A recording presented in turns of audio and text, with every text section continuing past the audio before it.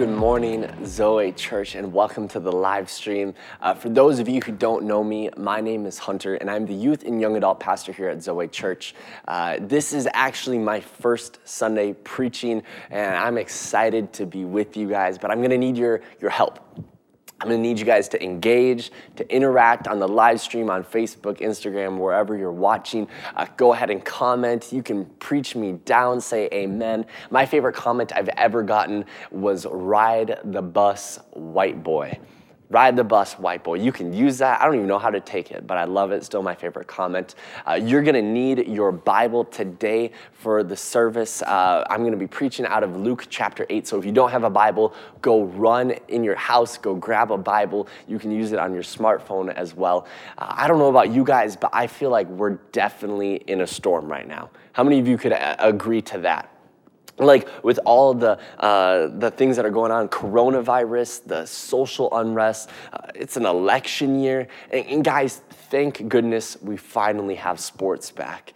But today's message, it's really going to come alongside what's been going on. And the title of this message is Calm in Our Storm. Because I think one thing that we're going to learn today is that God doesn't always rescue us or deliver us from our storm, but often he anchors us so that we can be the element to calm for everything else that's going crazy around us. If you got your Bibles open to Luke chapter 8, verse 22 here, I'm gonna read. You can follow along. It says, one day Jesus said to his disciples, "Let's go over to the other side of the lake." So they got into a boat and set out. As they sailed, he fell asleep. A squall came down on the lake so that the boat was being swamped and they were in great danger. I'm going to continue reading, but I just want to pause here for just a moment to say that the Bible says that the disciples were in great danger. And sometimes we can have this mindset that, this is imagery or the disciples or Luke embellishing something, but it says that they're in great danger. And you have to think, prior to these men being called as disciples, their occupations before Jesus called them, a lot of them were fishermen. And they grew up fishing on this exact body of water and were used to storms. And so for these disciples to be in a boat in the water freaked out means that something severe is probably going on here. And I think there's a lesson that we can learn out of this because it's probably a lot how we are. We have this mindset that we have to have the most problematic or greatest problem for God to intervene in our circumstance. But I just got to pause and say this, is that you don't have to compare your storms to the storms of anyone else for God to bring peace into your circumstance. Sometimes I think as Christians, we say some really insensitive things. And I just got to let you know that we're all on a very similar playing field. If your life, if it's chaotic, then it's chaotic. And for these disciples, right, like them, they're freaked out. They're terrified, disturbed. And I just need to say this to start off is that if you're in a chaotic season, if you're going through a storm, your life, it just feels like you're in shambles, you're not alone. You're not alone. We're going to continue reading in verse 24. It says, the disciples went and woke Jesus, saying, Master, Master, we're going to drown. And this is where savage Jesus comes on scene. He says, it got up and rebuked the wind and the raging waters. The storm subsided and all was calm. Where is your faith? Where is your faith? He asked them. And in fear and amazement, they asked one another, who is this? He commands even the wind and the water, and they obey him. The title of this message today is Calm in Our Storm. Would you pray with me? Father, I thank you, God, that you are not distant, you are alive, you are real. And God, I just thank you that we can come together as a church, even not in the building, God, that we're still a unified body of believers. And God, I just pray that today would be a day where your Holy Spirit brings revelation, brings truth into our lives. And God, that our faith, God, maybe we have to even reevaluate where our faith is today. But Father, I pray that today we would leave looking more like you. We pray this in your name. Amen. Amen. Well, hey, I just want to start off this message by saying the first thing I want to bring your attention to is that Jesus is knocked out in the middle of this boat. Come on, I know some of us can relate. How many of us have ever been frustrated at Jesus?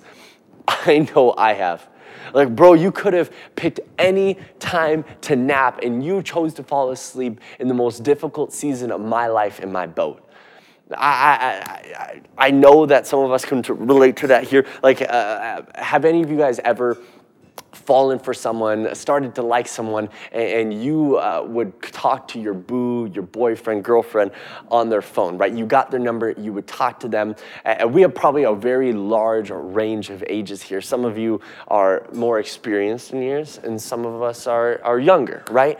And so for some of you, I never experienced this, but maybe you would talk to your friends, right, on the phone, and you had to worry about neighbors listening in on your conversation because you had community phone lines. Or maybe you're more around my generation, and we had, in the glory days, we had MSN Messenger or AOL Chat or MySpace. That was the stuff. Or maybe you're even like a teenager, and I'm pretty sure you guys have never talked on the phone to someone you like. You guys just use Snapchat or different social medias. But no matter where you're at, you have probably talked to someone on the phone that you liked. I remember years ago when I started dating my wife, a week into dating, I took a trip to Florida for 18 days. Big mistake. She forgave me for that. But for 18 days, I was there, she was back in Minnesota, and we used to talk at night on the phone. Best thing, sometimes we'd FaceTime. And I remember there was a week straight when, guys, you can relate to this. When you like a girl, when you're head over heels for a girl, there's one thing you want. You want to know everything about her, and you want her to know everything about you. And so for a week straight, I remember I was pouring my heart out, pulling out all the moves in the book, you know? And I would talk, and it would be really late at night, and I'd be pouring my heart out, and on the other end of the line, I would hear,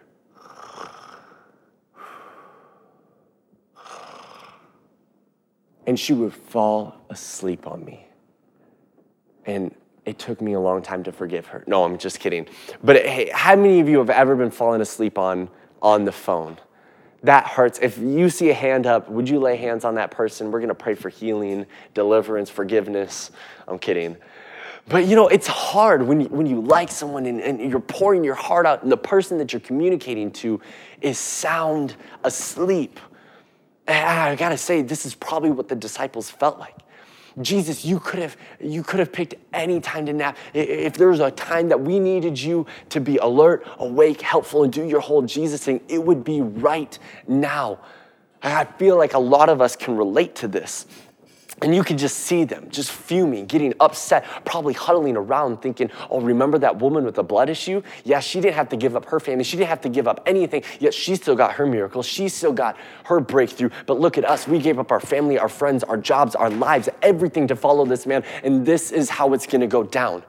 Picture them in your mind. They're probably griping, grumbling around, huddling around on the boat as it's going down, thinking this is how it's going to end. We're going to die right here in this boat. And this is where it gets so good. Because Jesus wakes up. He's probably doing his Jesus stretch, waking up, wiping the sleepers from his eyes. He walks up on deck and rebukes the storm. And he looks at his disciples and he asks one question. Where is your faith? And I want to hone in on this question because I feel like so often in the church we've got this wrong. Like we interpret this passage as though Jesus is saying, well, they don't have any faith, or we interpret it as an indictment on the measure of their faith. But Jesus isn't trying to measure their faith. He's talking about the misplacement of their faith. And I need to let you know that there's a really big difference between the measure of someone's faith and the misplacement of someone's faith. Because I can look at you right there on your couch and I can say, hey, where's your phone? Give me your phone. It's not that you don't have a phone, it's just not where it needs to be. Or I can look at you and I can say, hey, sitting on your couch, where are your friends? Where are your neighbors and your coworkers? It doesn't mean you don't have friends or neighbors or coworkers. They're just not there where they need to be. Or this is my favorite one because I get asked this maybe 4 times a day from my wife because I'm always losing them. But she always asks, where are your keys? It's not that I don't have keys.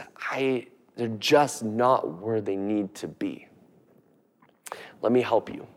Because when Jesus says, where is your faith? It doesn't mean that the disciples don't have faith. It just means that their faith is not where it needs to be. And I want to help you, because if your faith is in your job, if your faith is in the way your kids end up, if your faith is in the way your parents respond to you, if your faith is in sports, if your faith is in what Greg says here on Sunday mornings, your faith needs to go back where it belongs, because your faith needs to be in God. And there's a really big difference, right? It's because a lot of people put their faith in a lot of good things, but there's a very big difference between putting your faith in good things and putting your faith in God. Like, those two are not the same thing. And for some, we need to put our faith back in God, because faith, I'll be honest, faith is not a good thing. And faith is not a bad thing. Faith is a very neutral thing. And Jesus, Jesus teaches way more, whether or not we have faith is where our faith lives. Because you can put your faith, right? There's a lot of people who have a lot of faith in things that are failing them. And so what makes us different is that we put our faith in something that's not going to fail us. We put our faith in Jesus, something that's consistent, something that's real, something that's alive, and something that will work for us. You see, if Jesus wanted to talk about the measure of their faith, he would have done that. But I'll suggest to you that Jesus was trying to challenge them, because the disciples' faith is not where it needed to be.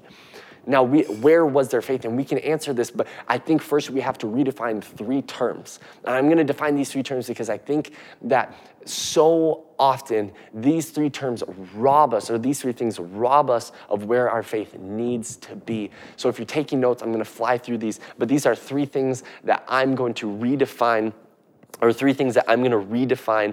If you don't like these, you can talk to me about them later. As always, you can always complain. Send an email to me at greg@zchurch.org. I'm kidding. But the first word that I want to redefine, these are going to get serious here, is fear. Fear. What is fear? And fear, my redefinition of it is, fear is simply the humble acknowledgement that something is more dominant than me. Fear is simply the humble acknowledgement that something is more dominant than me. See, right now, there are two groups of people. There are some of you who, wherever you are, in bed, on your couch, you're sick, whatever, moments ago during worship, you let nothing stop you from entering the presence of the Lord. You were worshiping, you were crying out, no matter who's in the room, because you fear God. And like Proverbs says, is that the fear of the Lord is the beginning of wisdom. And then there's another group of you. And I might step on some toes here, but maybe you've been watching online for a while. Maybe you don't even log into the live stream until the message starts because you don't even like worship. But you were concerned about what other people are doing. You weren't worshiping. You weren't engaging. Maybe worship is the boring part of this whole church thing to you because you fear people. You see, fear isn't bad. It's what we're afraid of that will dictate if it's negative or positive. Fear is simply the humble acknowledgement that something is more greater, more stronger, more influential, and more dominant than me. The second word that I want to redefine here is anxiety. And this one is really interesting to me because I talk to so many people, so many youth students that are always talking about the things that they're anxious and overthinking about. And it's funny because my favorite question to people who are struggling with anxiety is, okay, the thing that you were anxious about, like, did that actually happen? And their answer is always, yes, the thing I was anxious about, that actually happened. And it's really interesting because somehow the things that we're anxious over have a way, or anxious over somehow have a way of confirming whether or not we needed to be anxious about those in the first place. And it makes me think, what is anxiety? And my redefinition of anxiety is the ability to creatively imagine a negative outcome and bring that negative outcome out of your tomorrow and into your today. Let me repeat that. Anxiety is the ability to creatively imagine a negative outcome and bring that negative outcome out of your tomorrow and into your today. And we see this all the time. You know what I'm talking about, right? People will go to a job interview, and when they get there, they're anxious and they blow it.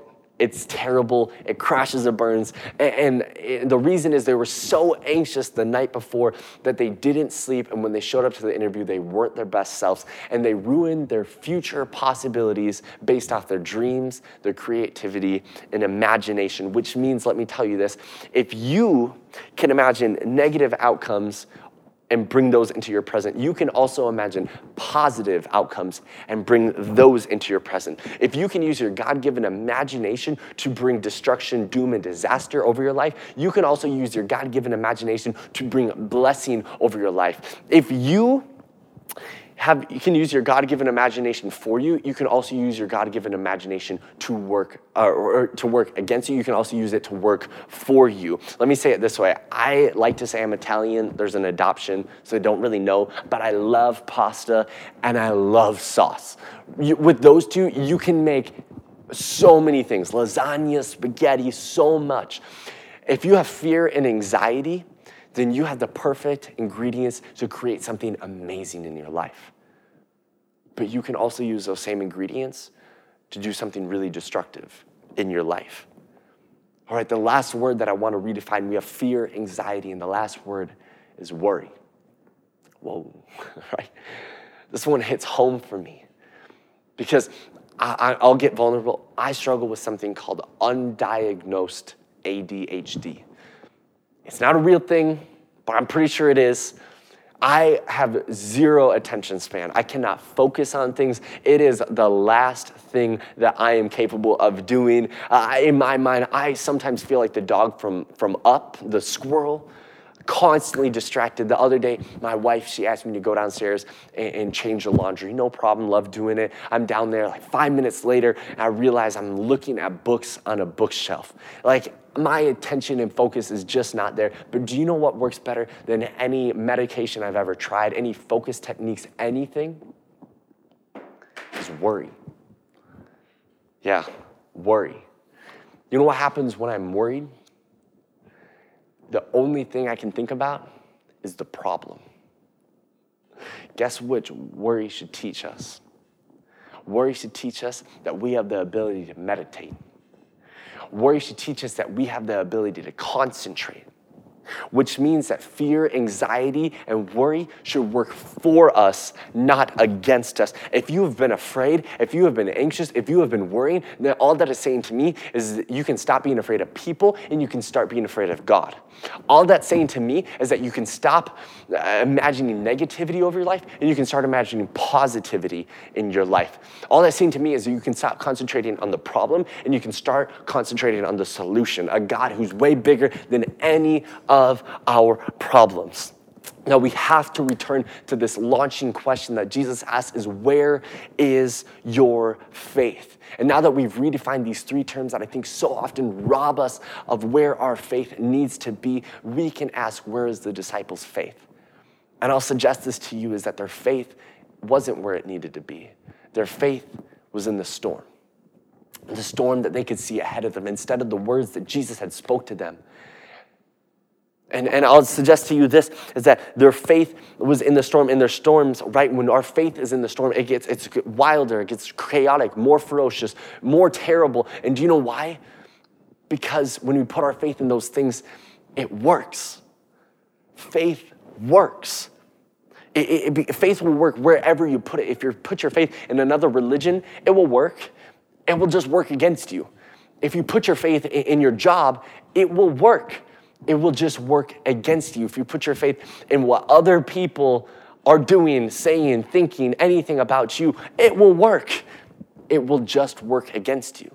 If you put your faith in the wrong things, it will work against you. If you put your faith in the right thing, He will work for you. So where was the disciples' faith? Their faith was firmly planted in the storm, and I'll prove it to you. Look at verse 24 here. The second part, it says, Jesus got up and rebuked the wind and the raging waters. Rebuked.